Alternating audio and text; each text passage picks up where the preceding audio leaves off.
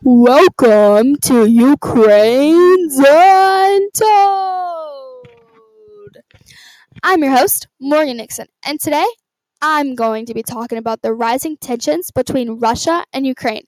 To keep you in the loop, of course, anything from NATO to conflicting countries. This will be interesting. Let's start out with one of the most important questions of today. What does Russia want to accomplish? Well, the Russians want to guarantee Ukraine can never join NATO, and Russia specifically wants to control the Black Sea. But let's talk more about NATO. What really is it? NATO, also known as the North Atlantic Treaty Organization, is a huge part of this situation. NATO consists of 30 members, including some from anywhere from North America to Europe.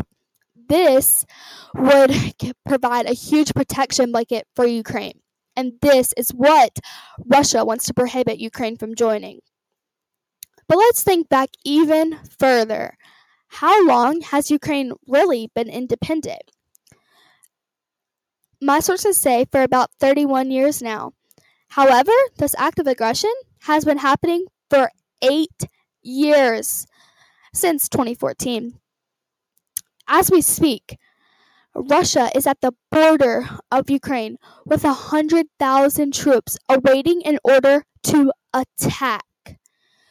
The United States has said it doesn't want to get involved, but will if Russia invades further.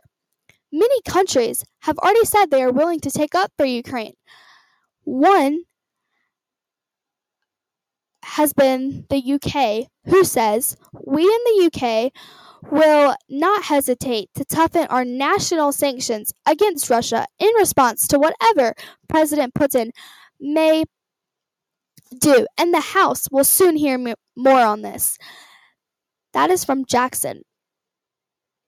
China, however, has said, "We call on all parties to stay calm and refrain from doing things that agitate tensions and would hype up the crisis."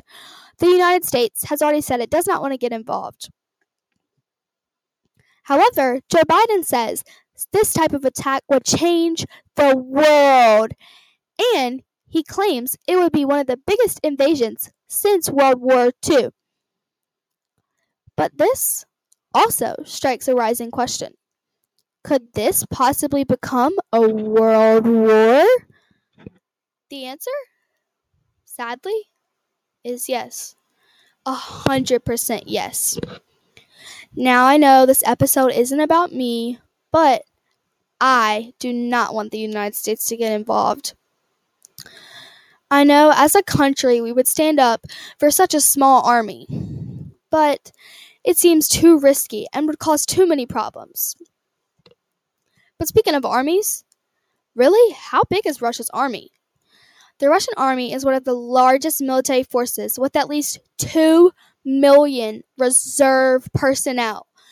This makes it hard for one of the smallest armies, as in Ukraine, to defend themselves. Ukraine's army only makes up of about 255,000 people. As of now, I've heard Ukraine is training citizens to help build up their army even further.